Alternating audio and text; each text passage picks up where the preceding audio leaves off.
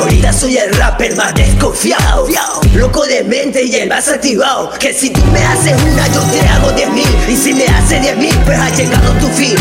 Yo no es que te amenazo por ser Nash Society, ni tampoco es para que mi nombre suba de rating, sino que lo que es de mi Perú será. Y solo raperos de peso me apoyarán y sabrán que rima soy el rima señor. Mi raperito pibe pues será el mejor, ya que el primer lugar perfecto lleva en 3 concursos. Y como buen ganador yo sigo mi curso, porque para hacer buena letra yo nunca ando fumado.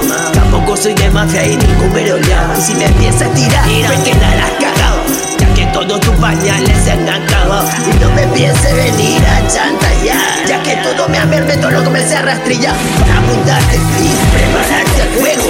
Cogerte y desarmarte como un simple lego. Así que respeta cuando la barba me rasurro. De ver gente como tú es que me aburro. Y yo vengo en el tacho por saco de cacho, ya te aprendo la voz para mandar en mi rancho. Así que ya sabes, so pedazo de panta baja. Yo soy un halcón de los super más caros, de los super más caros, mi yey.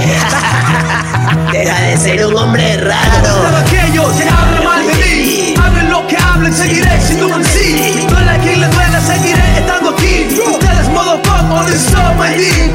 ¿Dónde están aquellos que hablan mal de mí? Hablen lo que hablen, seguiré siendo un sí. Duele a quien le duela, seguiré estando aquí. Ustedes modo pop, on the stop my deep. Nash en sí, Mr. U. En el big, ya sabes, Manuel, Chavez. Y etapa nueva era 2012. Y escuchen bien, el respetuoso Company.